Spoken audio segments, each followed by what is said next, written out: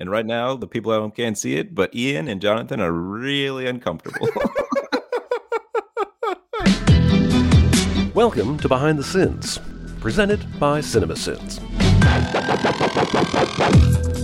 Welcome to Behind the Sins, a weekly look at everything going on inside the world of CinemaSins. I'm Ian Whittington, doing my best Aaron Dicer impression, and this week I'm joined by fellow Bafflegabbers Jonathan Watkins. Hello, hello. And Daniel Cardoso. Hi there.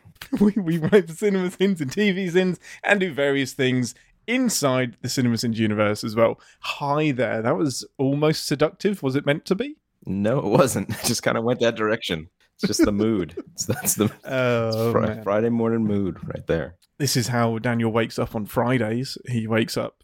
I'm not going to finish that sentence. How are we doing, guys? Good. The weird thing is, like, we have to do that 3 times. So we do that when we first get on the call. We do it, how are you doing, guys, when we do behind the scenes for the live chat. And then in the actual show. Aaron needs to tighten up how we do the intro to this show. It's clunky. It should just be a never-ending conversation, so we never say hello or goodbye. It's just continual. It's even like between episodes? Yes. Even between episodes. It's been a little quiet because like Aaron's been gone this week, and then I'll be gone next week, and then Chris was gone like the week before. So I don't know. It's just like it's summer, so people are taking their vacations, and how dare they take vacation? I don't know that necessarily added more work, but it just feels like it's more quiet. Like there's not as many people jumping on Slack and stuff. That makes sense. And it's weird, like everyone's on vacation, but I'm the one that didn't write anything this week. I'm the only one that actually had time off from writing. It's because Ian, we do things in advance. Exactly. If you didn't know that. No. And no, we write things the day before they're due on the channel, and that never ever goes wrong. No, that well, terrifies the day before. me. We used to do like the week before, and I still can't believe that worked. Crazy. Because you just had to hope that you didn't get a claim or whatever. Mm-hmm. And then if you did, you had to scrounge for something else. Yeah. Jeez. Well, lots to get into this week, so let's head into the Sinside Scoop. What's he building in there? Pay no attention to that man behind the curtain. This is a true story. We look at the videos from the week, the process of sending them, and how we felt about the show/movie in general. Let's mix it up and start with CinemaSins. No, I'm kidding. That would freak Aaron out if I changed the order that we did the videos in. Well, he doesn't have to edit it, so... No, I know, but I almost want to do it. No, let's start with commercial sins. Life serial with Little Mikey. This was a Watkins script. This is a serial? Yes? I don't know that we have Life over here. You might not. I don't even know. Like I mean, I think they still make it, but I actually hope not, because you personally attacked them in this video. Oh, it's all in good fun. No, yeah, it still exists. Yeah, it's just it's like a, I don't know. It's just kind of like a. I don't know what you guys have, so I'm trying to think of what to. It kind of looks like shredded wheat or like it's kind of similar to that. Things. Doesn't have a lot of flavor, and it's actually not bad. I mean, I was just that's our narrator is supposed to hate everything, so. Mm-hmm. I don't think that was an incorrect assessment on the flavor. I mean, I've never really I'm not positive I've ever eaten it. So and I can tell you, because that's what I had for breakfast this morning.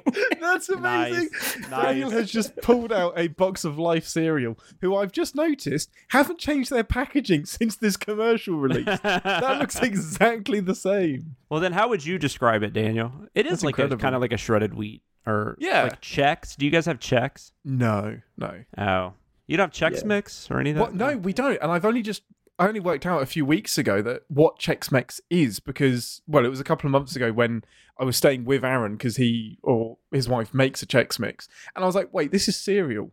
He was like, "Yeah, that's what it is." And I was like, "How? This is odd." Yeah.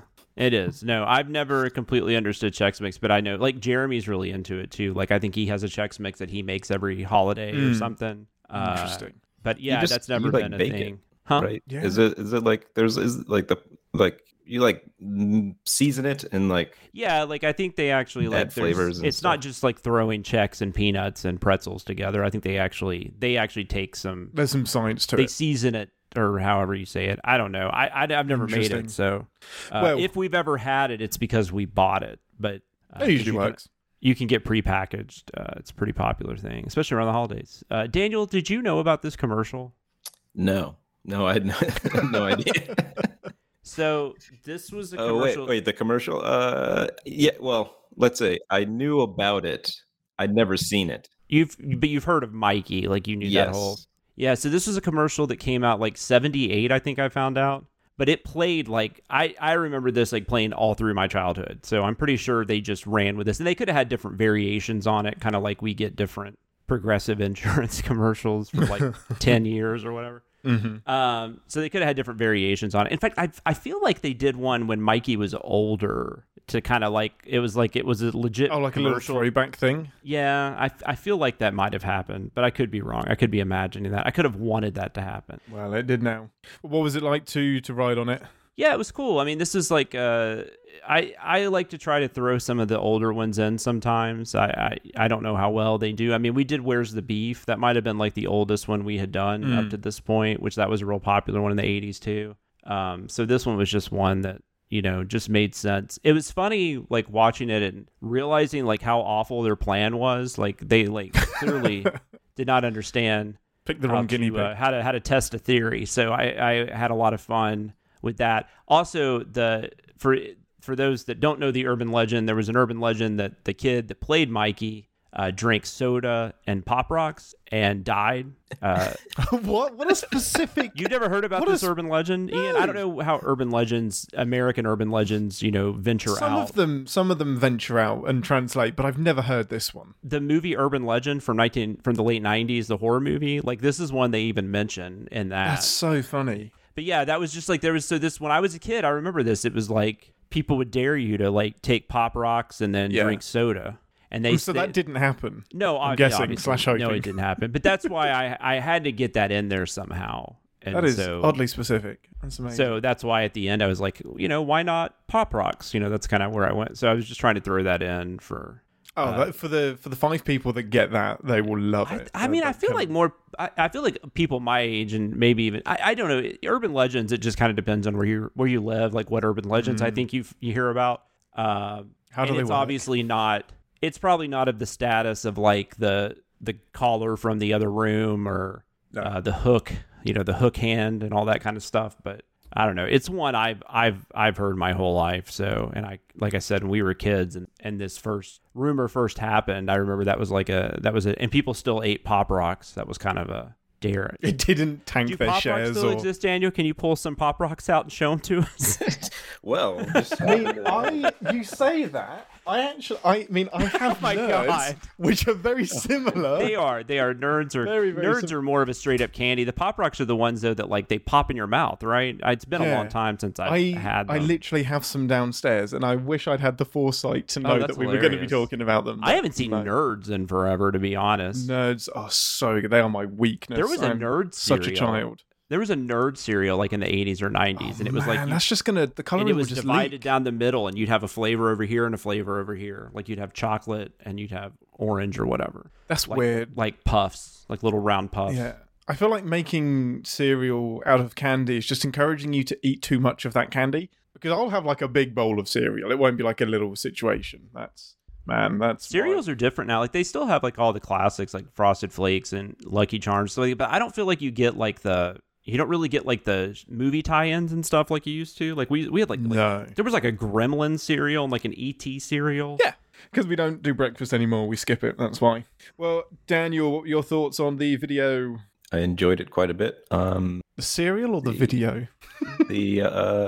I enjoyed the cereal less after watching the video. Oh no, because that cardboard reference, it's not that off. I mean, it's like lightly sugared cardboard, so it's a bit of a corrugated flavor to it now that it's in my mind. But when you get older, like especially my age, that's the kind of cereal I eat now, because I can't really really handle can't get anything. The sugary stuff. Yeah, need that fiber. I have to, but I do put like a sugar substitute on it, like, you know, not Life specifically, but whatever cereal I choose, I will put like Splenda on it. That's an exciting story. Let's dive deeper. Splendid. Into sugar substitutes and flavorless cereal. Let's do the rest of the show. Favorite sugar substitutes.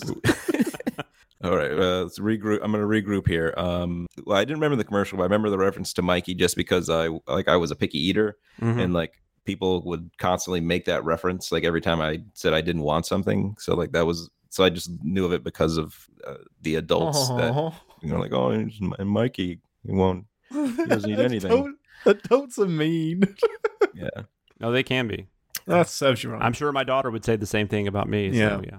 But the sins that I enjoyed were just the the first one where the kids are like, what is this stuff? And it's just like, this is fucking cereal, and you know that. You're just being an asshole. Oh, that's amazing. Maybe that's why the comments got turned off. It's like, not only is it kids, but they're like chastising these children, hurling abuse at innocent kids from the 70s. And then there is so many references. There's the when you bring life home, don't tell kids it's one of those nutritional cereals, and the sin is this commercial for cereal? For cereal or for you lying to your children? I find the latter more interesting and more tasty. Wait, which was like, I feel like that probably got the comments turned off right there. Use children and tasty in the same sentence. Oh, the last one I had was when he's like, he won't eat it, he hates everything. And it's like, first, clearly he doesn't hate everything because he's still alive, which means he's eaten plenty in his years on Earth.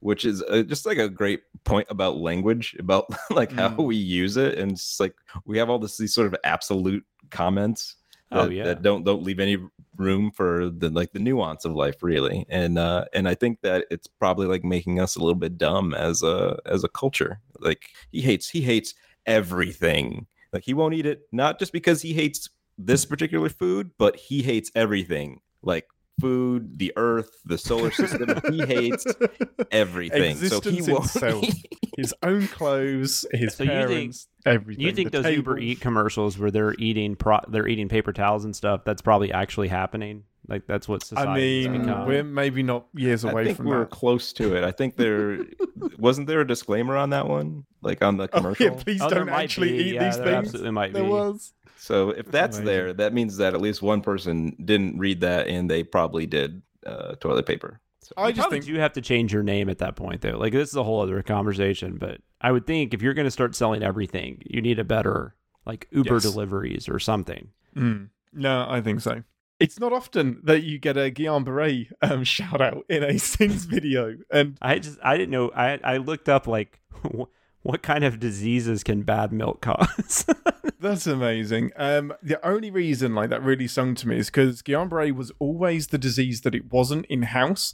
It was like their first diagnosis was always lupus or Guillain-Barré, and it was never ever really? ever either of those things. That.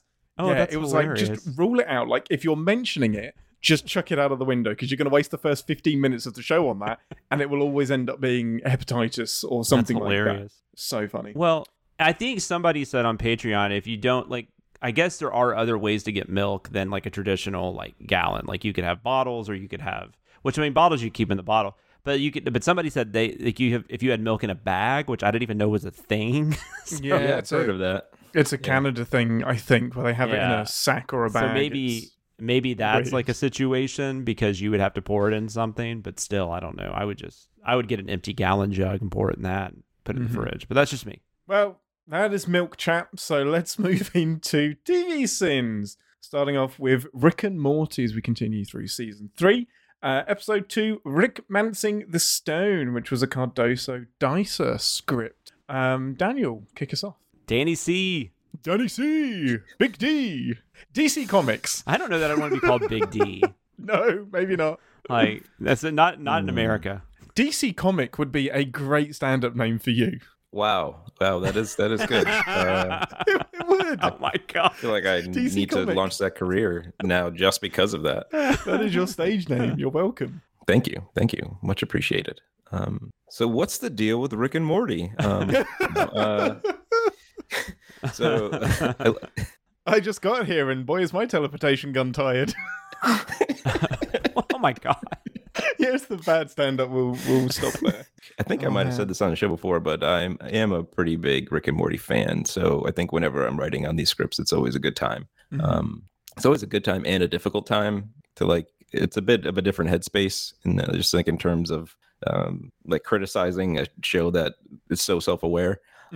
but I particularly enjoyed this episode because Mad Max Fury Road is probably one of my top 10 movies of all time. Nice. So just the fact that they just went so deep into parody of that was really fun. Yeah, to the point of why is this called Rick Mancing the Stone? It really shouldn't be.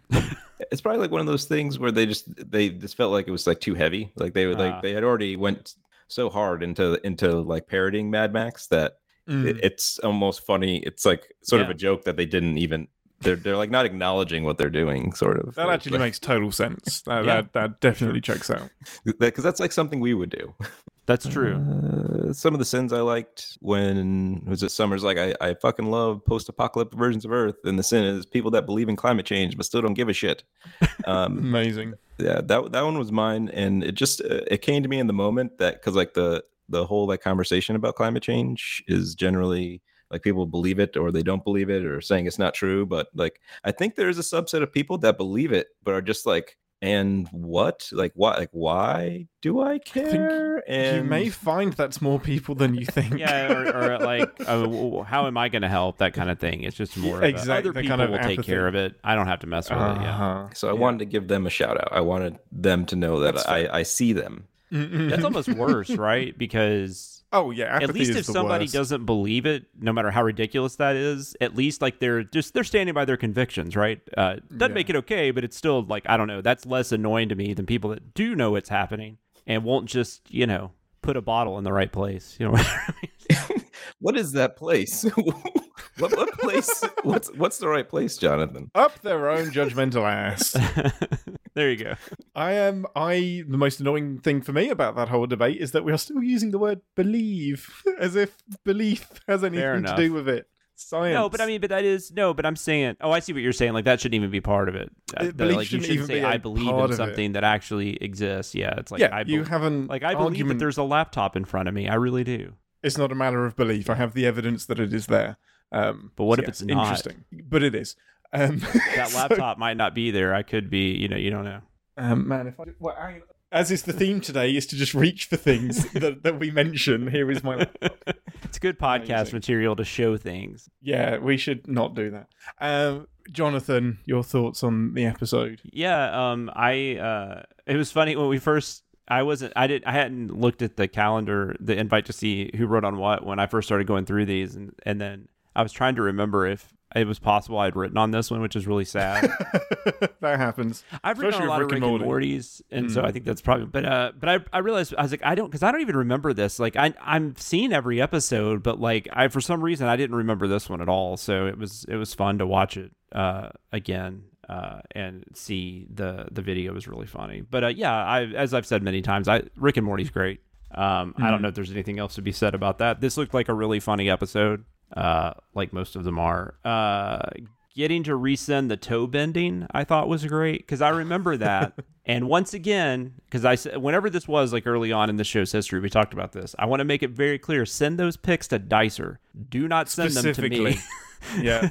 Mm-hmm. And don't do it on Twitter either. Yeah, keep this private. I don't want to see any of that. No offense. I don't like looking at feet, but that's just me. I'm the opposite of Quentin Tarantino. No. It's not just you, Jonathan. There are plenty of us that feel the same way.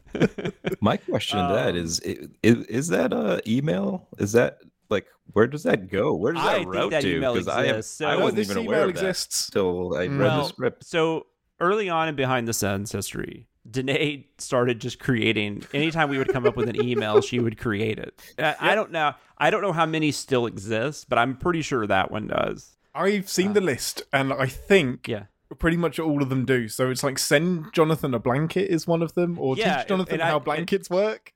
Yeah, because I told a story about how I had one of those like Snuggies or whatever, and when I stepped up, I was still in the blanket, so I just fell over. It was like an episode of the Flintstones or something. This never gets old. No, it really doesn't. No, I mean, I think that's hilarious. Like, I was so upset my wife didn't see it happen because we needed that on video. I love just the term wind salts, WIND, wind salts. Nice. My D's not coming across. Writers thinking someone could be this bad at business and also have a taint washer was That was a weird one to write. Yeah. Yeah, I bet. And like the lead-in on that one was really dark because the joke in the Rick and Morty, because he's talking about slavery. So like that was a really fun one. I was a bit worried about. I was like, I don't know if they're gonna put this one in, but you guys let me do it. So thank you. Yep. Nice. I like to connect all those themes. And right now, the people at home can't see it, but Ian and Jonathan are really uncomfortable. I was about to say, on behalf of Aaron, he says you're welcome. You guys just because I know he was reviewing the script. Amazing. This is exactly how I eat spaghetti and meatballs. Like I eat I eat them separately. I eat the meatballs. Actually, no, I usually eat the spaghetti first, and then I eat all of the meatballs at the end because that's the best part. And then I scoop up the leftover sauce. But apparently that is wrong. I think there's a lot of foods that people do stuff like that with. I just felt called out by the video. That was all. Well, I'm sure that felt like an Aaron thing, but I don't know. Daniel could have. Was it Aaron and Daniel that wrote I'm willing to bet that. Yeah, Aaron and Daniel wrote it. I'm willing to bet Aaron wrote that one. He wrote the peanut butter and jelly one too, right? Yes. Oh, for sure. Yeah, without a doubt. He's super weird about that, which I don't understand because the peanut butter and the jelly are going to connect. So I don't know why. Yeah.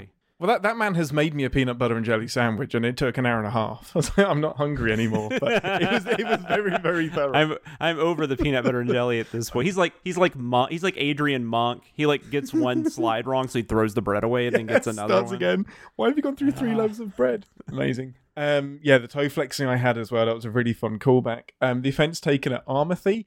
And then the originals, like I could tell this was Aaron being punny, I imagine. With sleeve jobs and hand squish'em and almonds, but he missed out Armand Van Halen. Just thought that was right there that he missed it. Yeah, and narrating your whipping is only acceptable if you have a problem and you whip it good. I love an Austin Powers. I have to ask the question.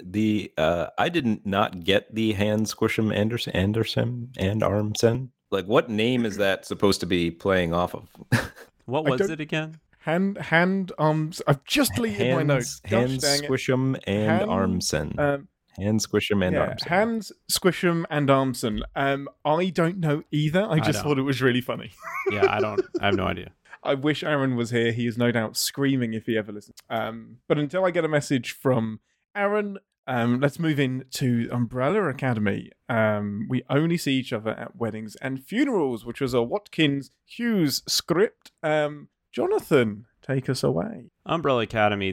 I've seen. I have not watched any of the new season, but I've seen the first 2 seasons of the show, and I really, really like this cast. I think they are fun. They play off each other. They actually feel like brother and sisters, even though technically they aren't in the show either because they were all adopted. But they feel like people that have grown up together and have gotten tired of a lot of things, if you grew up in a household with siblings. But I don't, it's weird. I was talking to Danae about this because she was asking me some stuff about it when we were writing. And I'm just like, I don't know that I actually really like the show that much, but I have watched 20 episodes of it. But I don't even know if I'm going to watch the 3rd season. Like I've kind of I haven't made that decision yet. Or if I do, it's going to probably be a minute.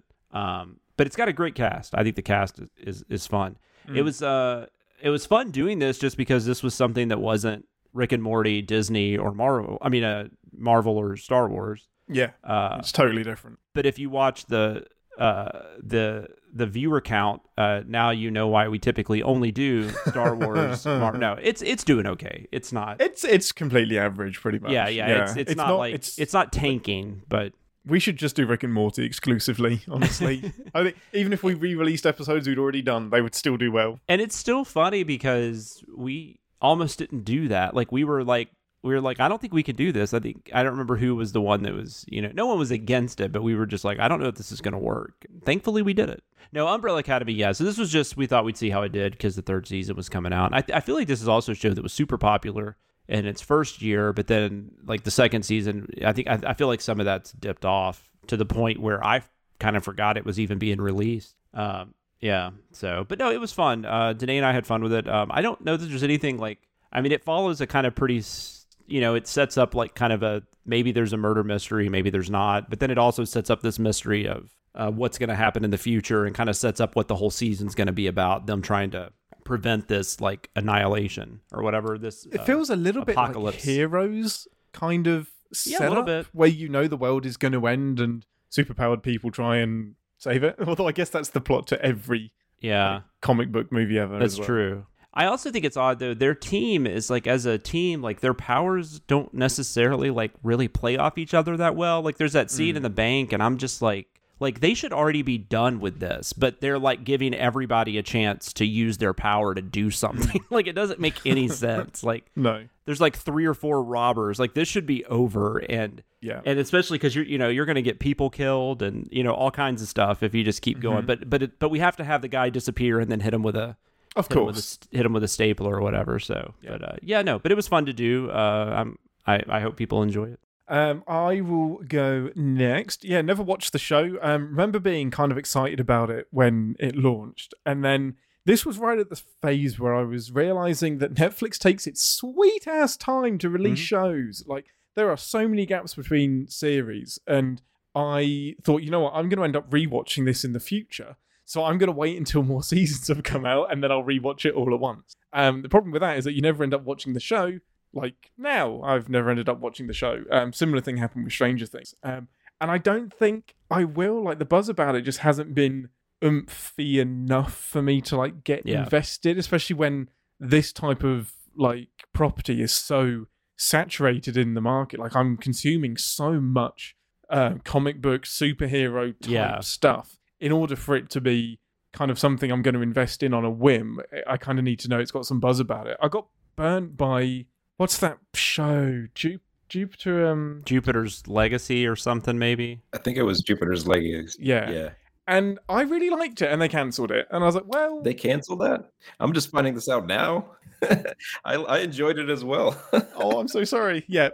I thought it was great. Super original. Apparently, they're doing some spin-off of it about something I'm not interested in instead of doing a season 2. So I don't know. Well, it's another. Is it Mark Millar? I think that does that. So I think it's another one of his properties. But it might be connected. I don't know. It's in the universe, but totally separate to all of these people. I'm like, well, fine. So yeah, I guess I've been burnt one too many times. No, I hear you. In terms of the Sins video, yeah, man, this unsurprisingly, it didn't go anywhere to helping me work out what was going on in the show or like what this is really about. I felt the violin sin quite deeply because I think I've told the story where I got rejected from playing the violin because they handed me a violin, I played 3 notes, and they said no. You're going to have to try out for something else. I was like, but this is why I want lessons. If I can go in able to play the violin, why do I need lessons? Man, so dumb, so frustrating. They were looking for some natural talent or superpower, apparently. Guess. I'm taking the car, says the kid who can teleport. Just made me chuckle. It was very, very true. And acknowledging that the wind would not be ideal when scattering the ashes of your loved one. I was like, no, that's a terrible idea. That's you do not want the wind. Just scatter them more carefully. But yeah, so super fun Sins video. Daniel, I pretty much had the same experience with it that you did, Ian.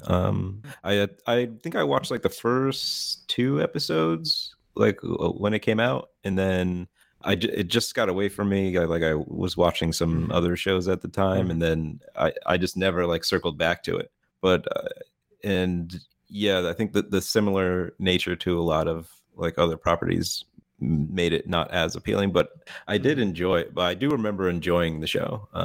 I think like the 2 characters that stood out for me were number 5 and Klaus. So it's like the kid that teleports and is like doing his time travel stuff, and I don't remember what was Klaus's power again. He can talk to like dead people and stuff. Oh, like okay. Yeah, which I don't know how that helps in a bank robbery situation. I really don't. But unless there's some hostages that have already been killed, and you're like, who did it? Which one's the robber? Which one shot you? But the Sins, I like the wind one, which Ian already pointed out. That was one of the top ones. And did either of you guys bring up the stapler? I just mentioned that scene, like just how silly that scene was, that they all had to wait to use each of these powers. But I just randomly mentioned. Yeah, the sin is just like the setup is that's when badass stapler. But if I can take a stapler to the forehead and not pass out, a burglar could do the same. I was wondering, did that happen? I didn't ask. I mean, Danae wrote that. I did not ask her if that was an actual. I was just thing, wondering the story behind that. Yeah. I mean, it's Danae, so I wouldn't be shocked. But knowing Danae, I imagine that story is real, but I think she switched the narrator. So I imagine it was actually Aaron that took the stapler to the head from Danae, and she knows that he survived it.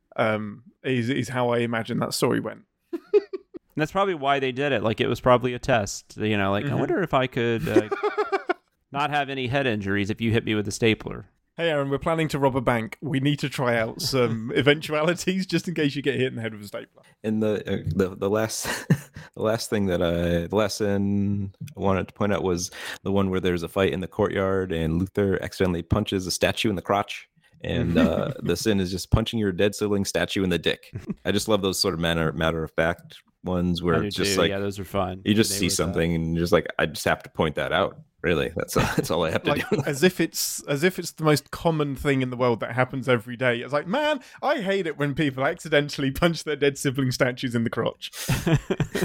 That's amazing. Okie dokie, let's head into Cinema Sins. I am so excited to talk about this one. We're starting off with The Batman.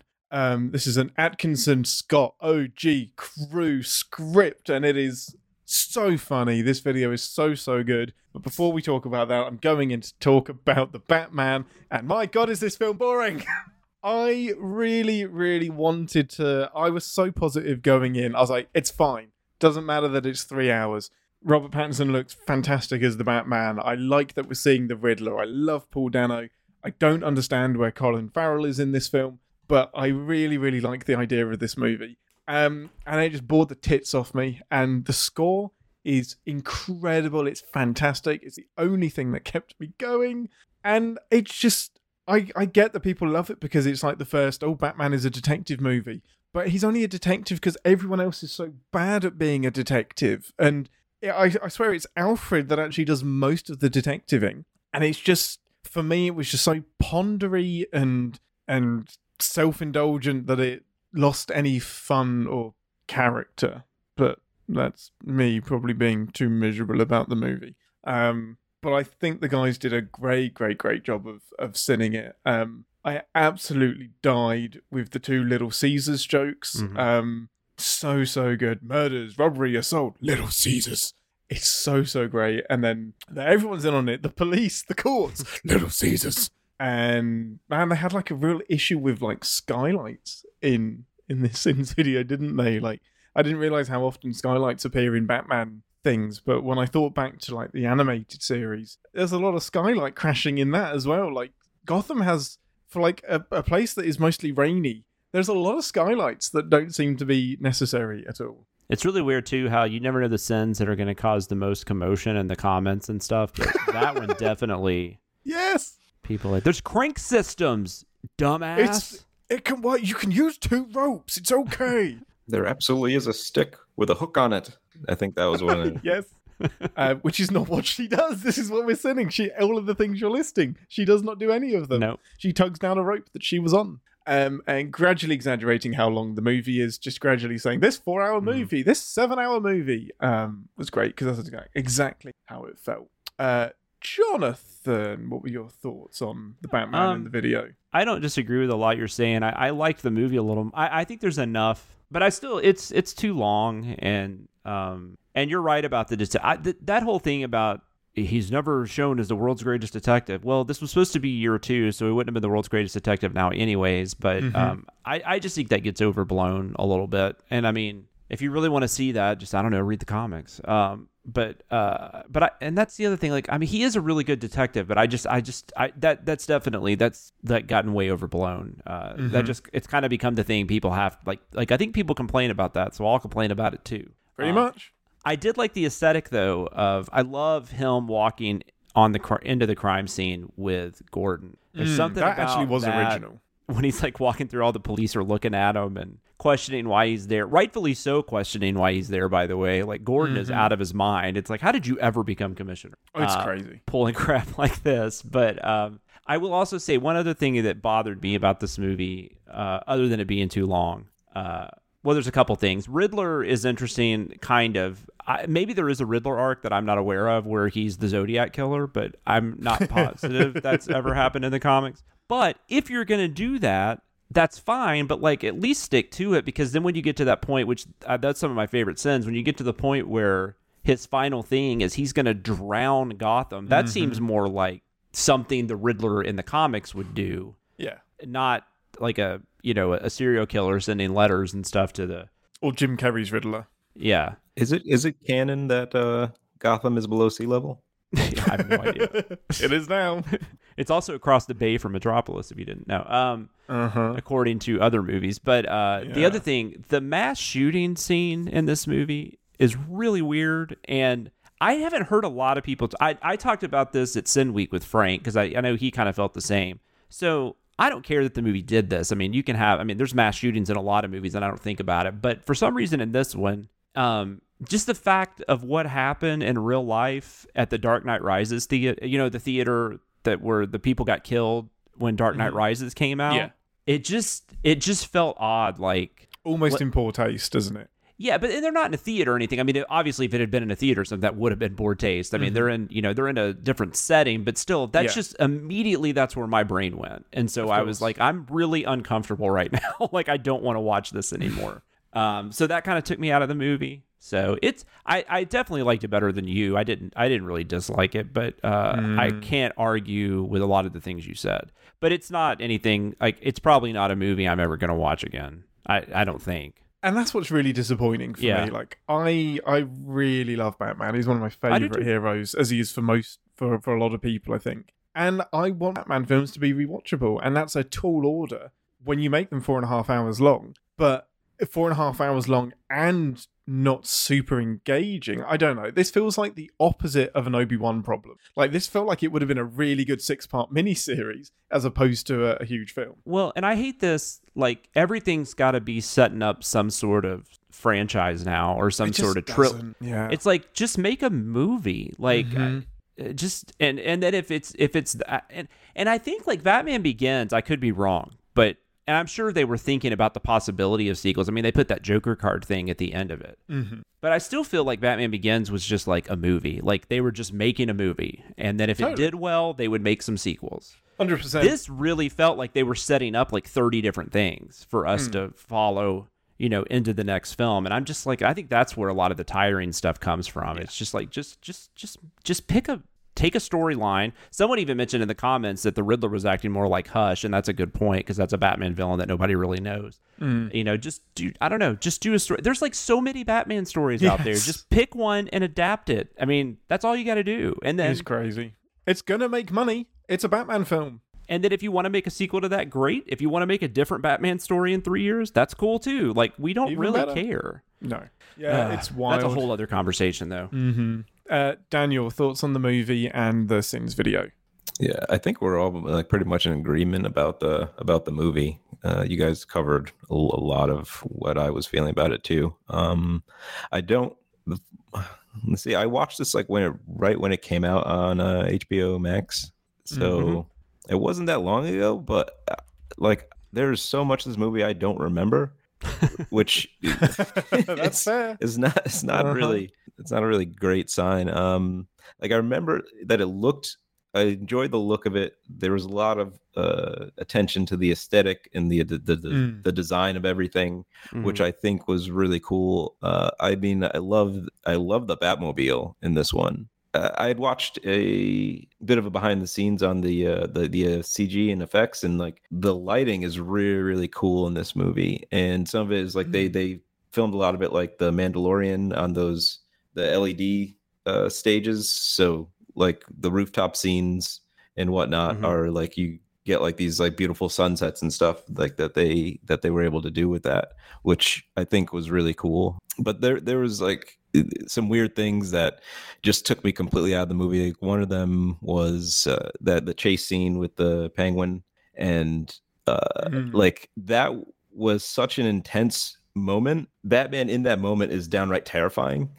And then like the scene that follows that is almost like a comedic bit that they're doing between the three characters there. And like there was this weird juxtaposition there that just like I was like, this doesn't feel like the same movie and like they're both good. Both pieces are good, but they just don't feel like they belong together. And it feels strange because that's like Penguin is not the big bad of this movie, and I think that's why you have the best scene is that car chase, and it's super climactic, super tense. But it doesn't matter because Penguin isn't really the person we give a shit about in this movie. So I think that's why you're right, it comes off as very, very jarring. Playing right off of that, one of the sins I want to point out was about the chase. We said we've slowed the footage here so you can process how the universe utterly gifted Batman a sudden ramp here. Ramp ex machina. I hate it. At least in Dark Knight Rises, Batman shot a missile to detach the coupling and create the truck ramp. That happened so fast in the movie, but I when I saw it, I was like, holy shit, that's ridiculous. It's so dumb. Like, it's dumb that it happens, and it's dumb that he reacts quick enough to take advantage of it. There could have just been a Batman survives this sin, because like if that didn't happen, like he just crashes into like a pile up and is immediately killed. Piles under the truck. Yeah, that's wild. The one where it's weird to me that everyone's just going to make the mayor-elect who just got shot a minute ago walk on her own power through this water, because that bothered me too when I was watching it. Like, not only does she have to walk through the water, but like she has an open bullet wound, and this is like, this is like flood water is like some of the dirtiest water that exists, and it's just like let me just walk with this open wound through just wade through this waist deep water with this wound and bacteria infested muck. I will say I love that scene of Batman leading everyone out of under the red torchlight out of the thing. So many shots that I wish weren't in the fucking trailer, because it was like nothing was a shock when I came to watch the film. I was like, I've seen, even for a 3-hour movie, I've managed to see almost everything in the trailer. I'm not going to get on the dinosaur. Was that the first responder thing where they took a scent off? Yeah, I guess that was cool. I still find that odd though. Like, not that, like, I mean, you like what you like in a movie, but I've seen a lot of people make a comment about that in like non-cinema sins related. And I mean, I didn't mind it, but like, I don't know why that makes it a better movie, because they just decided to make Batman a first responder. Like, that's just. I think it's because it's new. It's not something we often see. It's usually him fighting the big bad, but this is him. Oh, I see what you're saying. Kind of more of a grassroots, ground up, look after the people first. Usually, like, fuck the people. I'm going to chase the one single bad guy. Yeah, like still like the end of the Avengers, and they're just exactly. Well, Man of Steel, exactly. Yes, no, that's fair. No, that's a good point. It just didn't hit me the same for whatever reason. I didn't have a problem with it. Yeah. I was like, damn Batman for saving people, but fuck you, terrible person. I was just trying to figure out why that made it more, but what Ian's saying makes sense. So I'm with that. I enjoyed it as a scene in the movie, but there was something about the progression of it that it felt like the movie should have ended already. Like it just, there was like, to me, there was like a bunch of false endings in this film, and like that always annoys me. And so it's like I like the scene, but I didn't like where they put it in, like how it came about. Totally get it. Somebody also mentioned in the comments that "you're not my real dad" thing. God, that was irritating. Like, like that just when he tells Alfred, like that just comes out of nowhere. Like, you're not my dad. Like, just don't need it. Like, I want them to be buddies. Like, I don't need this artificial conflict between them. And I like Pat. I think Pattinson did a really good job, and he could only do what he was working with. But some of the like super like emo stuff, I was kind of like, I don't like this very much. Like, I don't like this. Yeah. Too much. Okay, let's move into Mitchell's versus the Machines. This was a Dicer Scott script. Has anybody seen Mitchell versus the Machines? I have not. No, I hadn't seen it. I mean, obviously, I watched the video. Amazing. So I guess I'll go first because that was going to be my launching point. I haven't seen it either. Movie looks great. What can I say? Like, it's this looks like an enjoyable movie. You can tell the films that the writers really enjoy because there's a heck ton of sin removals, and like almost every sin becomes a defense of the movie. I was like, no, believe me, this movie's great, but this is wrong. I love it when we get a little bit protective of the properties that we're sinning. yeah, it looks like a good movie. I enjoyed it and the Sins video. It got really good ratings on IMDb and Rotten Tomatoes. So it feels like people are saying that this should have won the Oscar as opposed to Encanto, and I like Encanto, but even though I haven't seen this movie, I kind of agree. I think it would have been nice to see something slightly more out of left field to win rather than your classic Disney stuff. What about this? Like, I'm basing this only on the video, but like, what would you say makes it out of left field? I think it's just kind of like the kookiness of some of the animation and how it's presented. I like it's only from watching the Sins video, but some of it seems to be a bit more. It's like even the opening bit, the way some of like the stuff is scribbled on the screen. I can't picture any of it now, but it just Encanto felt a little bit paint by numbers, and this feels a little bit more imaginative, perhaps. But that's going to be a lot of Lord and Miller as well, where they're a bit more fourth wall breaky and just in general tend to be a little bit more original. In terms of the sins, I loved opening it with haha, I bet you're wondering how this sin got here. Well, it all started when the movie did the same thing, and it does a wondering how you got here. It's probably my all-time most irritating movie trope is the 15 days earlier, and then you go back to the middle of the film at some point. It's so frustrating. You end up just waiting to get back to that point, and it just seems to stall the momentum, and it's just a lazy way of getting some excitement in the movie when just open your movie where you're going to open your movie. For sure. Having 23 tabs open when you aren't actively writing a Sin script, I felt that. In fact, sometimes I'll have like 2 different browsers open because I'll be logged into 2 different Chrome profiles, but some have access to different things. So I'll have like 20 tabs on 2 different browsers. God, that makes me anxious just thinking about you guys having tabs open. I always, once I'm done, I close it. I usually have 4 or 5 open because of like I have to have YouTube open, and I usually have the IMDb page open. And then sometimes I have like Gmail and Slack open in case someone's trying to get a hold of me. But whenever I do research, I immediately close that tab once I'm done because I'm weird. So I'm right there with you, Jonathan. Right there with you.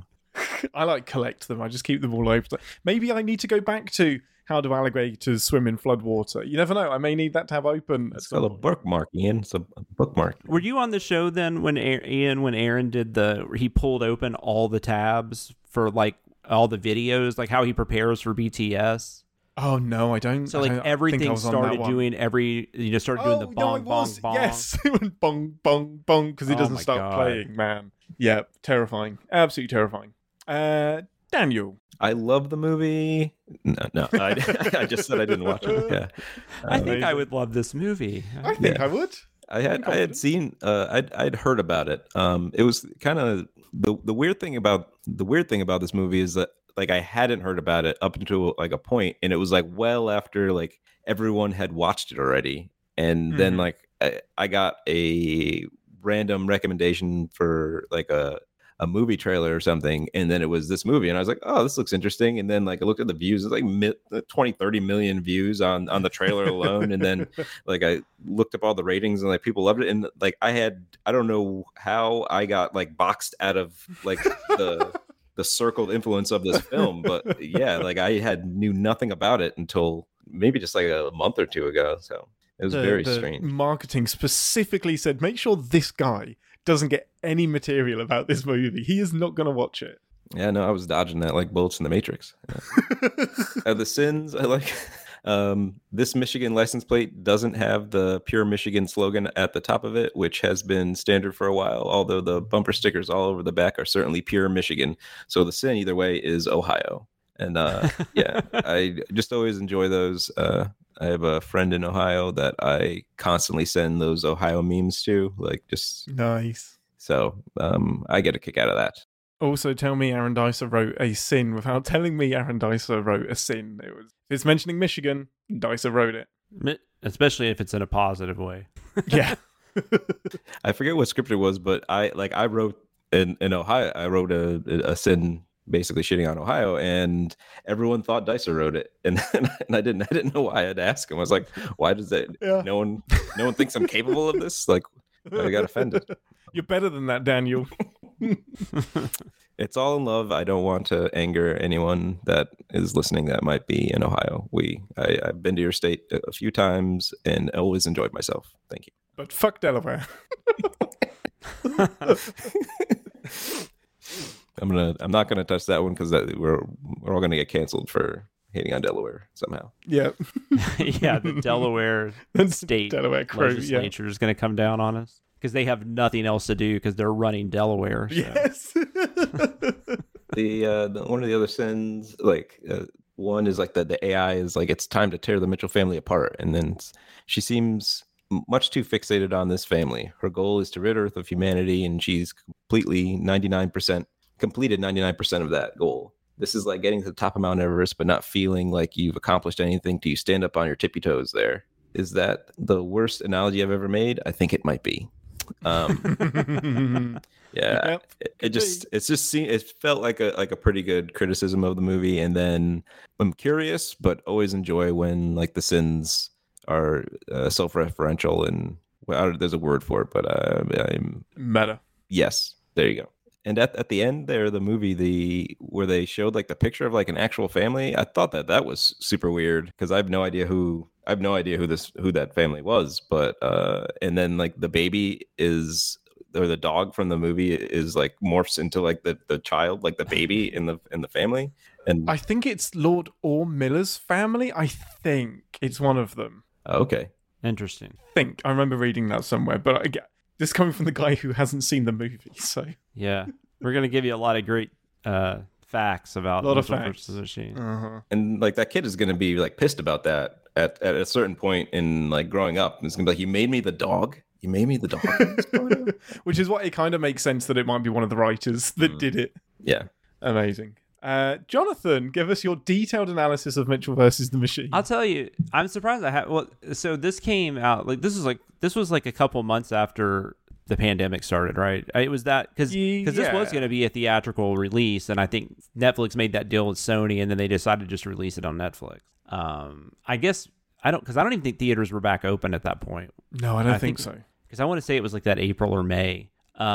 But so my daughter, because she couldn't go like hang out with her friends, they would do a lot of Netflix like watch parties and stuff. Mm-hmm. So she watched this so a lot of movies I would have watched with her, she was watching with her friends, and so I just never got around to it. And this was just one of them. I hate that I've missed it though. I've heard so many great things about it. And including my daughter really liked it, but I just haven't. I don't know. It's also not that this is going to stop me from watching it, but I will say an animated movie that's like almost 2 hours kind of throws me off a little bit. It's strange, isn't it? Because they're usually a tight 90. But yeah, it's like animated movies and like horror movies when they're over like 95 minutes or like 100 minutes. I'm always you gotta be good. I don't know about this one, but getting ideas above their station. But obviously, because people are gonna like say there's this and that. Yeah, there's obviously exceptions to that rule, but that does at least give me pause. Because you think like, oh, this will just be like 80 minutes. I'll go watch, and then you realize it's like 30 more minutes than that. And you're like, oh, I don't have time to watch that. Never mind. As far as the sends, what kind of donut shop also sells lottery tickets at a school crossing? Yes, I really liked. And then the whole thing about like they showed YouTube, but then they started doing PAL video instead. So weird, isn't it? And then there's that send where it's like, what if the Mitchells had paid for a PAL video premium? How would we ever know what was going on then? Because they wouldn't have gotten the news. The hiding the nakedness from the camera, the non-existing camera instead of the neighbors. That's so great. Yeah, those neighbors were just seeing a lot of ass. Yeah. And then have we mentioned the fabled lost city of Nids yet? I thought that was really. I had that on my notes. Yeah, it's so good.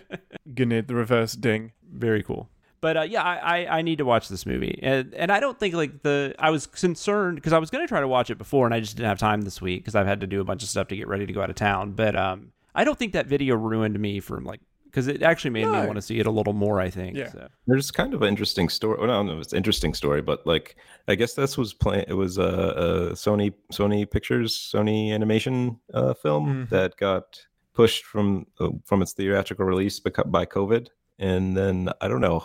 I guess they sold the distribution rights to Netflix. So Netflix made a deal with Sony because Sony doesn't have their own platform. Like they're I think they're the only big studio that doesn't have their own streaming platform. So they made a deal with Netflix, and I think they have a deal with other people too. But I just remember around that time there was something, And then they just decided, they might have already decided to release it straight to streaming before the pandemic. I'm not sure, but I know it was something around that time. So. Oh, okay. Interesting. Well, the takeaway from that is we should all go and watch Mitchell versus the Machines. Okay, let's head into the comment section. BetMGM has an unreal deal for sports fans in Virginia. Turn $5 into $150 instantly when you place your first wager at BetMGM. Simply download the BetMGM app and sign up using code Champion150. Then, place a $5 wager on any sport. You'll receive $150 in bonus bets, regardless of your wager's outcome. And if you think the fun stops there, the King of Sportsbooks has plenty of surprises in store. Check out daily promotions, same-game parlays, live bets, and so much more. Download the app in Virginia today and get $150 in bonus bets instantly from your first wager. Only at BetMGM. BetMGM and GameSense remind you to play responsibly. See BetMGM.com for terms. 21 plus only. Virginia only. New customer offer. Subject to eligibility requirements. Rewards are non-withdrawable bonus bets that expire in 7 days. Please gamble responsibly. Gambling problem? Call 1-800-GAMBLER. Promotional offer not available in Washington, D.C. What's so special about Hero Bread's soft, fluffy, and delicious breads, buns, and tortillas? These ultra-low net-carb baked goods contain zero sugar, fewer calories, and more protein than the leading brands, and are high in fiber to support gut health. Shop now at Hero.co. I appreciate your honesty. You're a real straight shooter. You are the ones who are the ball lickers. We'll each pick a comment from last week's content from the various places you reach out: Discord, YouTube, Reddit, or the CSPN YouTube channel network place. Daniel, you first. So. I had a couple, but I found one at the last minute that seems to have trumped them all. So Nice. We're going to go with that. It is from I think this was Umbrella Academy. I'm pretty sure. So see if there's any context clues. The comment is, did the Sin guy just start taking a shit mid-sin? If so, well played. I commend your boldness. But it was in response to the Sin was when the narrator's going, but not this or this, and it's like making grunting noises. Yeah, and that was Umbrella Academy. Yeah. And I was wondering if do we have like a backstory on what the narrator might have actually been doing? Danae wrote the Sin, so so no, we don't have the backstory for that. But I can, knowing Danae's brain, I would imagine it was, hey, Aaron, grunt. Just do some grunts. And I imagine he had some hand signals that were going all over the place. Amazing. Fair enough, but yeah, for a second I thought that. I was like, I don't know if this is landing quite, or maybe that was the intention. And I was like, I don't know. But then like someone confirmed that it might sound like that in the comments. It could do. I mean, we may never know. Jonathan. We kind of talked about this a little bit with the runtime for Batman, how the video was kind of making fun of kept changing how long it was. So I really like this comment from that video. As you know, I actually like the fact that the movie was 8 hours long. I mean, I get that some people might get bored or lose focus or want to go to the bathroom sometime in that 9-hour period. But I thought it was good for the pacing of the story, and I had a good 10 hours to spare that weekend, so why not? If anything, I think most studios should be willing to commit to 11-hour runtimes. I love it. That was really, really great. Could have been the Sin. I've got two. The first one's from Rick and Morty, from Singing Meloetta,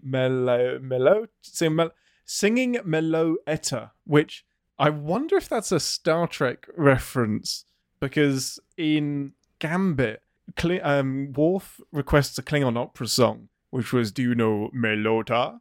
And if that's a TNG reference, awesome, well done. I think you're the only person that remembers anything from Gambit, so I could be wrong. Hey, Gambit is a perfectly fine two-parter. No, I remember Gambit being good, but I haven't seen it in 20 years, so it's like, I don't know. Yeah, I keep going. It's a two-parter, right? It's a two-parter. Yeah, it's a random 7 two-parter. Seasons. It's like season pirates 7. take over the Enterprise or something. That's it. Yeah. And Picard becomes a pirate, basically. Anyway, the actual comment was, I'm so glad you guys haven't seen Fairly Odd Parents, especially the pilot episode, as I see it was a fun time. And I feel like there was some reverse psychology going there, as in, I'm so glad you haven't seen this thing. I think you should sin it. I don't know. Who knows? Maybe one day we'll sin Fairly Odd Parents. I do love that. And then my other one was from M. Forrest from the Umbrella Academy. Whenever I comment on TV sins, I don't have anything good to say. Potato salad. Yes, with that, let's head into nitpicking the nitpickers of the nitpickers. But we wouldn't want to nitpick, right, Danny? Pick a little, talk a little, pick a little, talk a little, cheep, cheep, cheep, talk a lot, pick a little more. Actually... Oops. What do you mean, oops? Missed it by that much. Am I just going to nitpick everyone until they leave me? I take a look at some actuallys from the comments, and we decide together if the commenter was green, yellow, or red.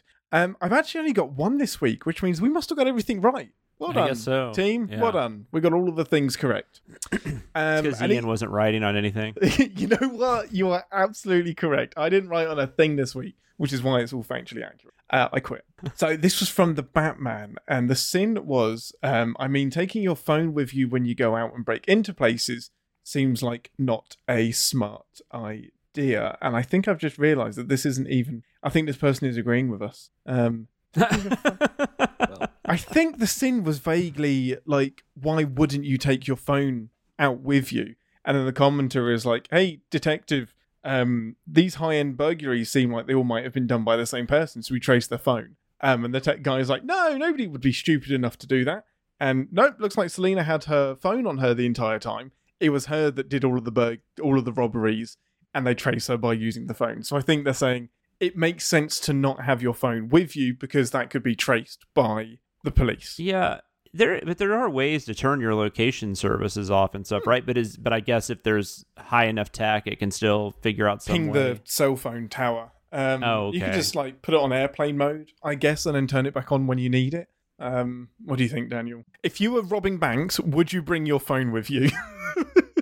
Multiple different banks, would you bring a mobile telephone device with you? No, not at all. I think that's a bad idea. I think that if you've watched like any of the Bourne movies, like you should break that thing in half and throw it in a river before you do anything illegal. Yeah, snap the SIM card. In that last Terminator movie, Linda Hamilton was carrying it around in a bag of potato chips, I remember. Yeah, that worked. Man, that was really weird, wasn't it? That did work. I would like to know about if that like is based on real science or if they just made that up. No, there is something about... I'm just going to say no, it isn't. I don't think it is, but there is like some... I don't know, there is something about... I can't remember why it's specifically like potato chips that somebody knows, but yeah, I don't know that it's factual, but there are like, I guess at least theories. I don't know. Now I brought that up. All I know about that is that science tells me that tinfoil hats work. Why I always wear one. Okay, with that, let's head into, and I'm so glad I get to do this intro, the Sinpository. History became legend. The past is past. Let's look at some statistics. To the library! Careful, Chief. You dig up the past, all you get is dirty. We insert ourselves into the Sins repository, or Sinspository, if you will, as Jonathan probes the annals of Sins history for a video we can reassess in both individual parts and the whole. Jonathan! So this week, we are talking about the Transformers, the movie. Mm-hmm. This is not the live-action Michael Bay stuff. This is the Transformers movie, the animated movie that came out in 1986. Mm-hmm. Animation in the 80s was weird. I think it's interesting. I mean, not weird like they were trying new things, but it was just animated movies did not do that well in the 80s. It was really when Disney kind of had their new renaissance, like they kind of came back after Little Mermaid was 89, but then throughout the 90s, you had Disney making these big hit movies. But that wasn't happening in the 80s. In fact, Disney, weirdly, that's the thing I think is so funny about people that have only grown up thinking Disney is like this big juggernaut. Yeah. Because it didn't used to be. No. It was on its last leg in the 80s. Making terrible live action movies that felt like they were from the 1960s and making animated movies that no one cared about, like Oliver and Company. And not saying that all these movies aren't bad. I'm not saying the movies are bad, but I'm just saying they weren't huge hits. They weren't anything like they are today. And we definitely didn't have like 5 big studio animation, companies making all these crazy movies. So Hasbro decided to get involved in making a movie for based on the Transformers because it was very popular. This was 2 years after it had premiered. So this movie came out after like the second season. Oh wow, that's super early. That's way earlier than I thought. Yeah, it's kind of like the Batman movie from the 60s where that came out like after, like they filmed that after the first season of the show. It kind of reminded me of that. Yeah.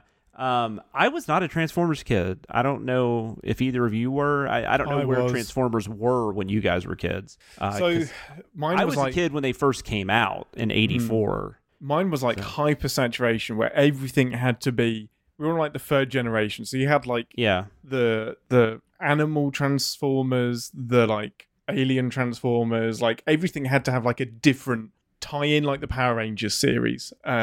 But I just had the toys. I had so many Transformers toys. I loved together and pulling them apart. Loved it. Yeah. Were you a Transformers guy, Daniel? I had a phase. I remember there was I don't remember which show it was, but there was a show that would come on like before school, like every day. And I remember like watching that, and I feel like they were like dinosaurs. Autobots. Yeah. Yeah, so I remember watching that for a while. I never saw this movie at all, and beyond that phase, I wasn't really into the toys. I thought I was always kind of pissed at the toys because like I was really into cars and like planes and stuff, but like everything would transform, but like the pieces wouldn't always stay in place necessarily after you like played with it for a while. So then you ended up with a car that didn't really work well as a car, or like a plane that didn't really work well as a plane anymore. And like an action figure that was clunky to say the least. Yeah. And so I wasn't really into the toys or the films. And then by the time like the Transformers like live action movies came out, then I didn't care anymore. Gotcha. Yeah, I don't know. I never really got into. I had a lot of friends that collected them and loved them, and so I would play with them sometimes. But I just don't remember having a lot on my own. I was more like He-Man. And Thundercats was another one I really liked when I was a kid. So I kind of got more into the fantasy swords and stuff, which is weird because that's like something I don't really watch that much of anymore. But as a kid, I guess that just drew me in more because I didn't watch G.I. Joe either. I didn't have any kind of like interest in that either. But I still knew a lot about it because like everyone was playing with G.I. Joe in the mid 80s. So, but I did see this movie, but I didn't see it till I was an adult. I didn't see it when it came out. So this is a really weird movie to watch for the first time as an adult. So this came out on August 6th, 1986. It was just 2 years, like I said, after the series premiere. Directed by Nelson Shin. He was also a producer on the series. What's weird about this movie is that it was purposeful doing this. It kills off a lot of the main characters. Like that was the thing at the time. I don't recall because I didn't watch it. I don't recall, but what I was reading about it, there were kids just screaming and crying when Optimus Prime dies in the theater. But what the idea was, Hasbro was like, we'll kill off all these and then we'll create new toys and that'll be a whole new line, and so we'll make even more money. But people didn't want the new stuff. They wanted Optimus Prime back. So what's so fun? So that they were just like, we'll kill them and then give them new ones. I read a quote from somebody from Hasbro. It was just like, we had no idea this would upset. I mean, they're toys, you know. It was like, so it has just no idea. And I think also you have to understand, I mean, movies weren't really made for kids for a long time. Like they would make some movies that would appeal to kids, but like what are called family movies, quote unquote, in the 80s is so different than family movies now. Yeah. So kids weren't really something that was really so I just have a feeling this was an old guy, you know, that was just didn't understand the connection that kids could have with these characters, and so they just assumed it would be fine and they would be happy they had new toys to play with, but they were like, no, we want the old stuff. So that is where original creativity died with the Transformers, the movie. It's like, well, if kids don't want new things, we're just going to rehash the old stuff. Blame the Transformers, the movie. And Optimus Prime obviously was brought back, and I think some of the other ones were too. Of course. This was the final film featuring Orson Welles, which is really... It's crazy, isn't it? Yeah. He voices Unicron, and apparently his voice, because he was already sick, his voice was so weak, they had to do a bunch of stuff like post recording to make it even sound like where people could understand it. The soundtrack for the movie is pretty popular too, especially at the time. It had some like Weird Al's Yankovic's Dare to Be Stupid's on there.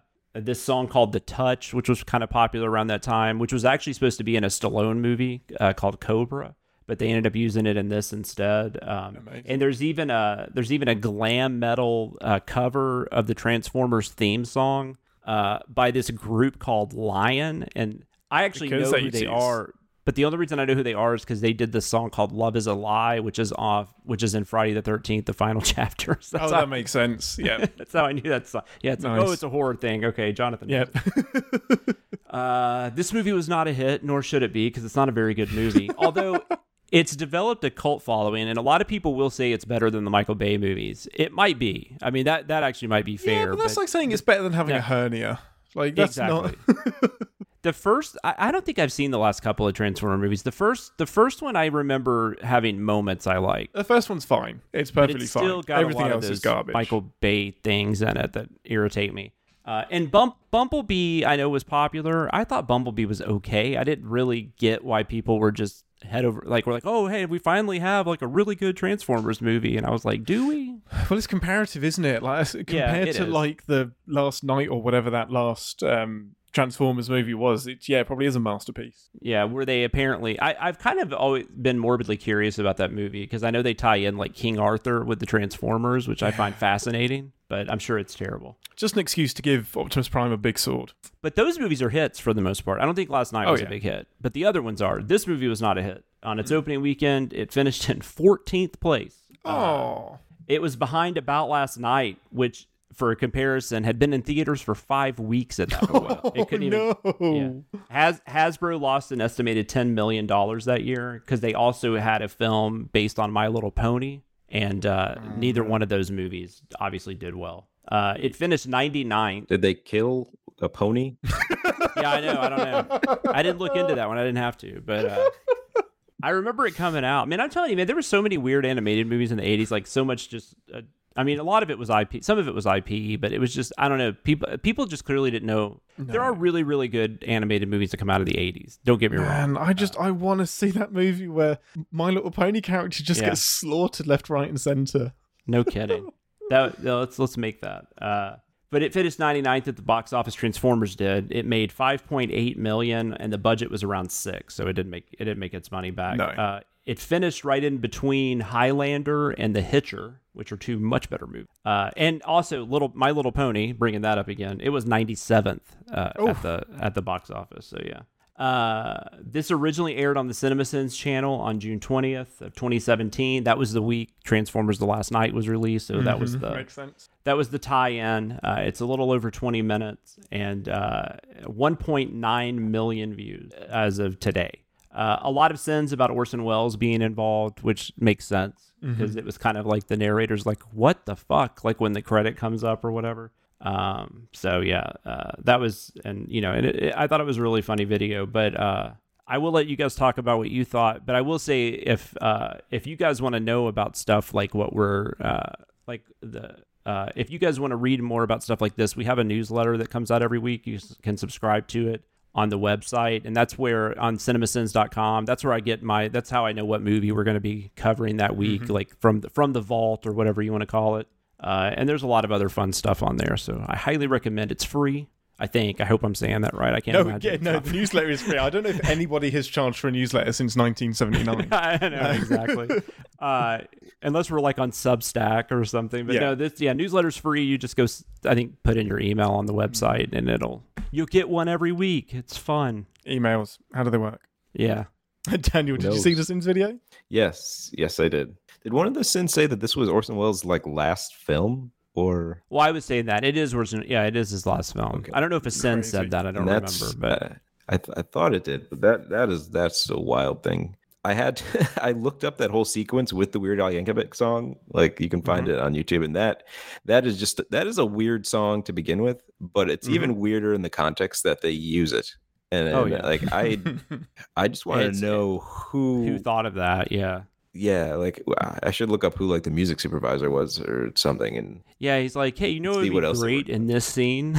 There's nothing to lose, is there? It's just, I guess we'll just throw it at the wall because no one's going to see it. That was my favorite thing when I was a kid, though, because I still am a huge Weird Al Yankovic fan, but that was like, oh, wow, his song's in this movie, you know? Although now if you get excited about somebody's song in a movie, you get in trouble because you didn't discover them in a better way. Oh, I knew because about them. everyone has to be an asshole about everything. Yeah. Oh, well, they've sold out now. Their first 2 albums are really the best. Yeah, you should have been listening to Kate Bush. I know you're only 5, but you should be listening to Kate Bush already. Oh man, just let people like what they like. I didn't know. Amazing. Yeah, I didn't know that song. I didn't. I heard the Placebo. The Kate Bush song or the Weird Al song? The Kate Bush. I heard the Placebo version, Running Up the Hill, first. Mm-hmm. Nice. So I honestly didn't know it was a cover till it was like in the 2000s sometimes, but it was long after. Get off the show. Yeah. Oh, that's crazy. I really like this song. So there's a band called Cracker. That's probably what they're more. But the lead singer, he also had a band called Camper Van Beethoven. And this is like in the 80s, they did the song Pictures of Matchstick Men. And it's like always been one of my favorite songs.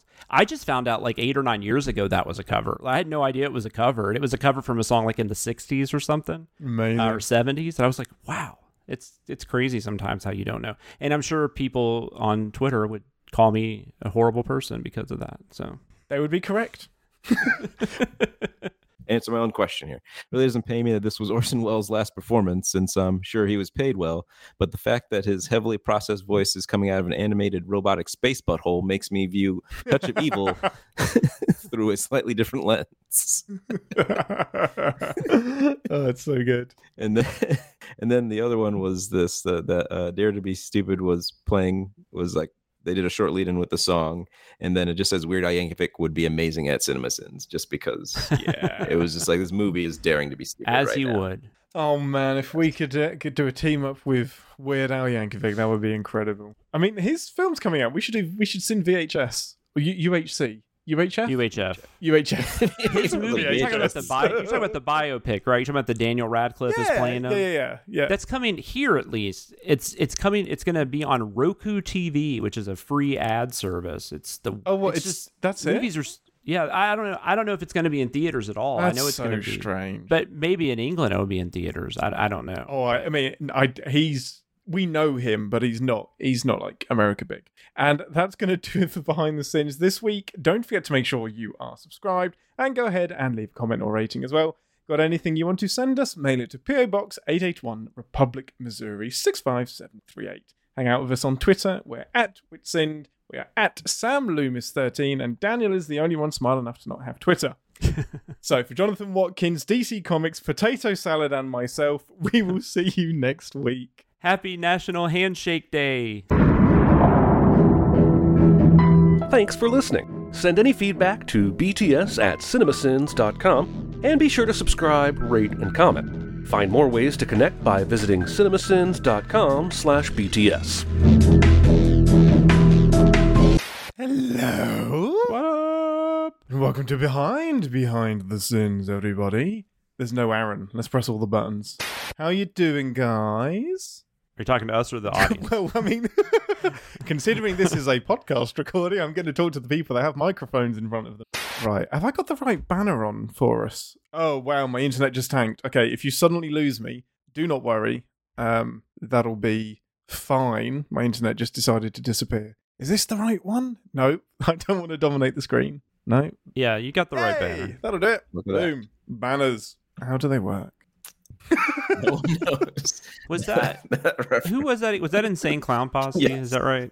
Magnets. How do they work? What an interesting band. Yeah, the Juggalos. What are they? Are they Juggalos? Are those the fans? Yeah, that's the name of the fan group. Yeah. Daniel, were you ever a Juggalo? No. I don't think I was either. Daniel Cardoso, American Juggalo. Like, I feel like when they hit that fan base started, I think I was on average quite a bit, or at least a little bit older than most fans. But then they've grown up, and now they're all like, in their 30s. Or like, when were they like super popular? Or like, really? Well, I don't know. They're weird. They're kind of like Grateful Dead, where I don't know mainstream wise they've ever been super popular, but they have a huge following. Like, I don't think they ever, like, maybe they've had a Billboard hit, maybe, I don't know. I know they did a cover of Let's Go All the Way, whatever that song is. I think that had a music video that was kind of popular, but I think they're kind of in the vein of Grateful Dead. Fish is another good example of that. The music is very different. Music is very different than those, but as far as the how popular they are, but your average person has probably never, I mean, you're like your person that just listens to like top 40 Yeah. radio or whatever, they have probably never heard a single song by, I feel like Grateful Dead might have sold more records than I think they did, but I feel like they were kind of like that too, but I could be wrong.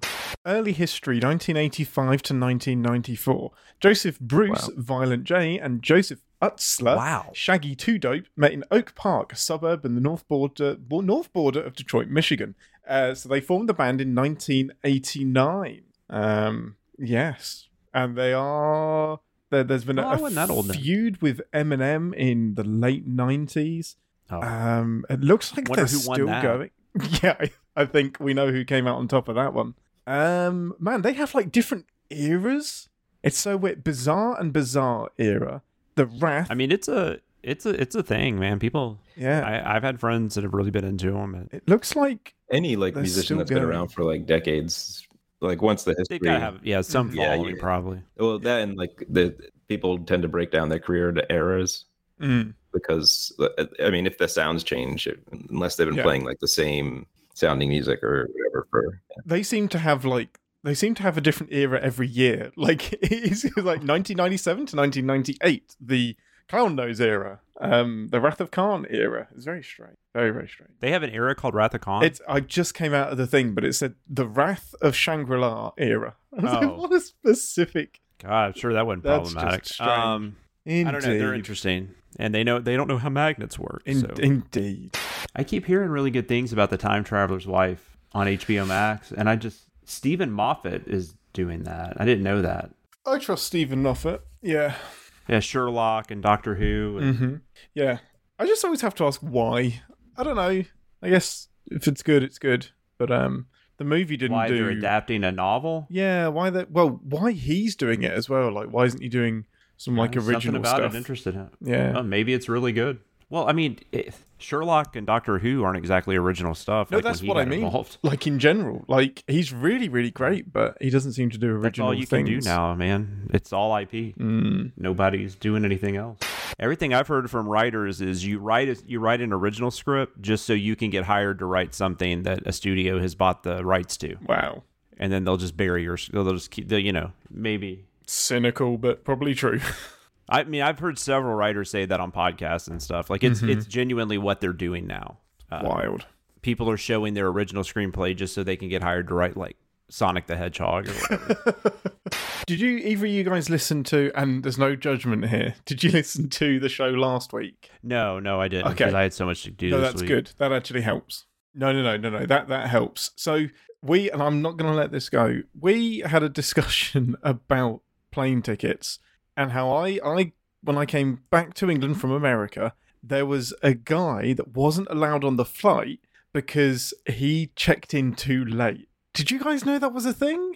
Well, it depends. I mean, if they're like ready for takeoff or whatever, I think that. No, but as in they gave up. Like we hadn't even started boarding the plane yet, but all of they oversold the seats. I've heard of overselling planes. I've never had an issue with this. I don't know how that's legal. I don't know how that's legal. How can that be? I don't know the reasoning behind it. I don't know enough about it. I bought a ticket for this flight. Did you look it up? I should get on it. No, Aaron was just like, yep, this is 100% a thing. This is on him for not checking in on time. I'm like, no, fuck you, dude. No.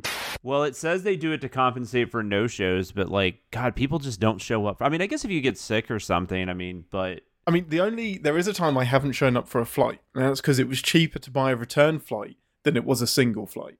And the return ticket wasn't when I needed to be home. So I was like, well, fine, but I'm not going to be on that flight. I was like, yeah, well, it's still cheaper. It says most of the time they correctly predict the no-shows. So I guess when that person didn't check in, they assumed he was a no-show, so they marked him off. Yeah, he was furious. Like, understandably. Well, I mean, he has every right to be. Man, I don't know. But if they set those regulations, I mean, I just don't know how many people know that. This guy definitely didn't.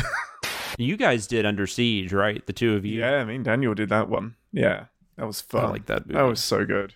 I remember I saw that movie with this girl I was dating at the time. I was only like 16, so whatever you call that. I guess we were technically dating, but we went and saw the movie together. Kids. And there's that scene early on where it's like footage of George Bush.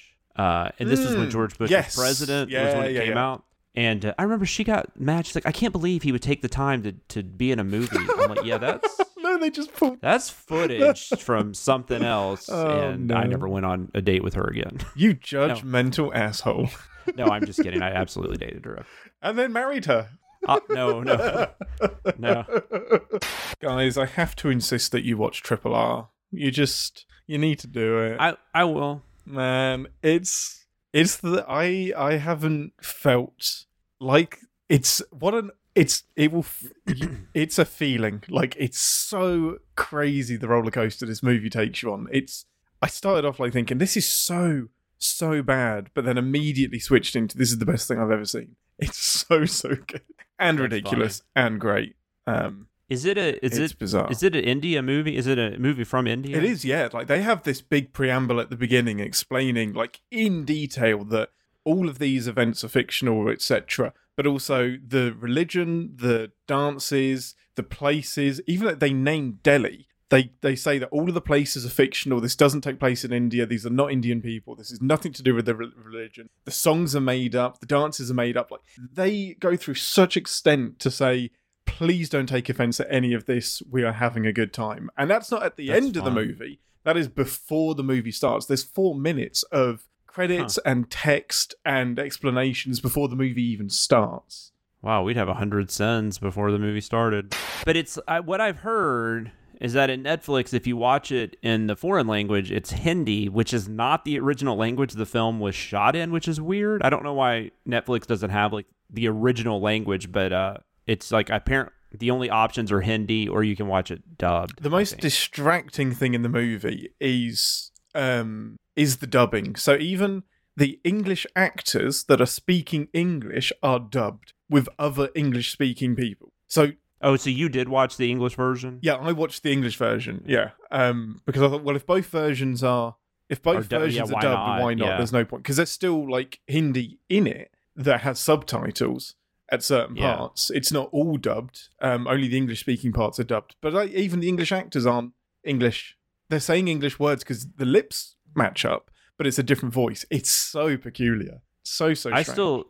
I just wish they would still do it. Like, I love like the 70s Italian, well, even some of the 80s, where you'd have like in these like Italian like giallos and stuff in horror movies, you'd have actors from all over the world, and they would have them each just speak their own language, and then they would dub all of them. Wild. How can you act like that?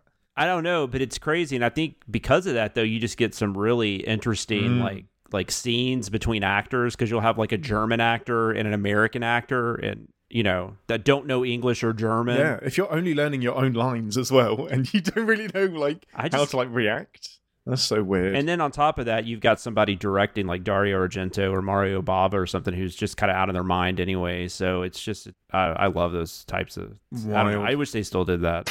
Interesting thing that I don't always get to see. So I'm using Aaron's prep sheet, which I only get to use, only have the need to look at when I'm hosting.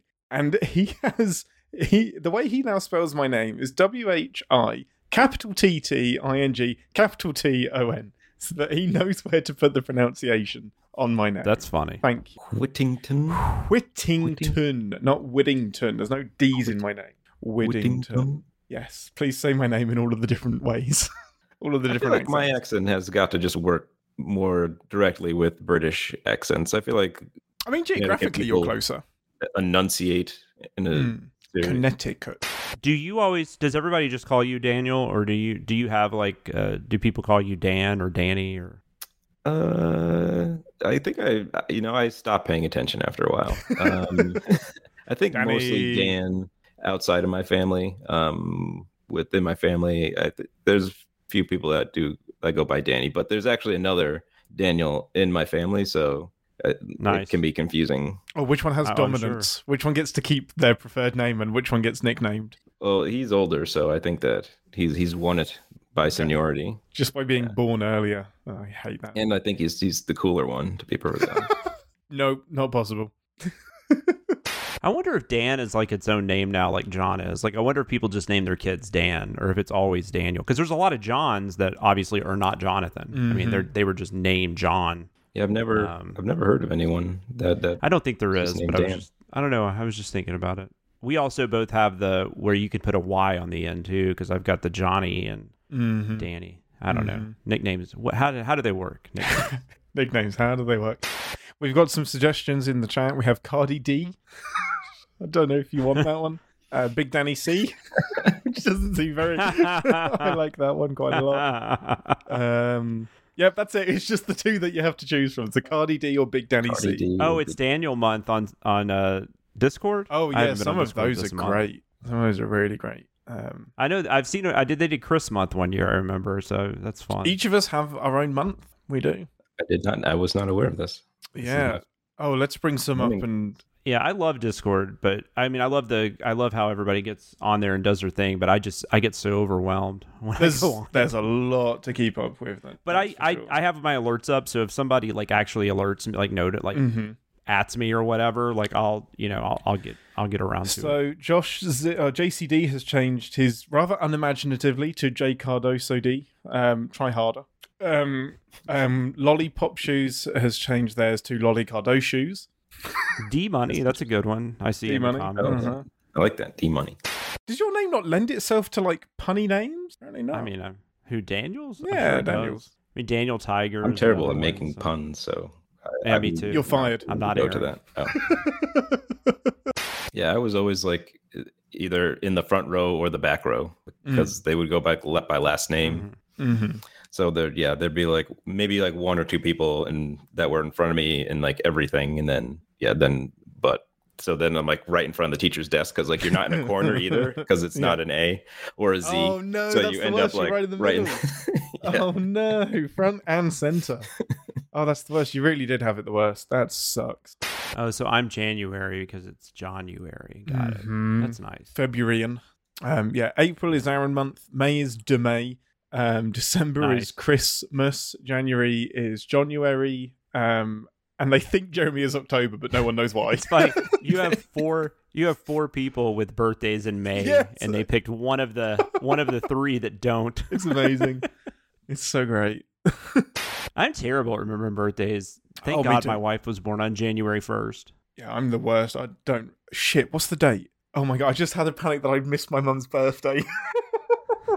I know it's the 13th of June or July, and I can never remember which month it is, and if it's June, I'm in trouble, because that was 11 days ago. You would know by now. Well, that's the worst, isn't it? Because I love my mum, and she wouldn't tell me until I remembered, like it was a month later, and I would say, oh no, I forgot your birthday. Then she will say, yeah, it's okay. It's fine. I was like, you didn't tell me? Like, Dad, why didn't you tell me?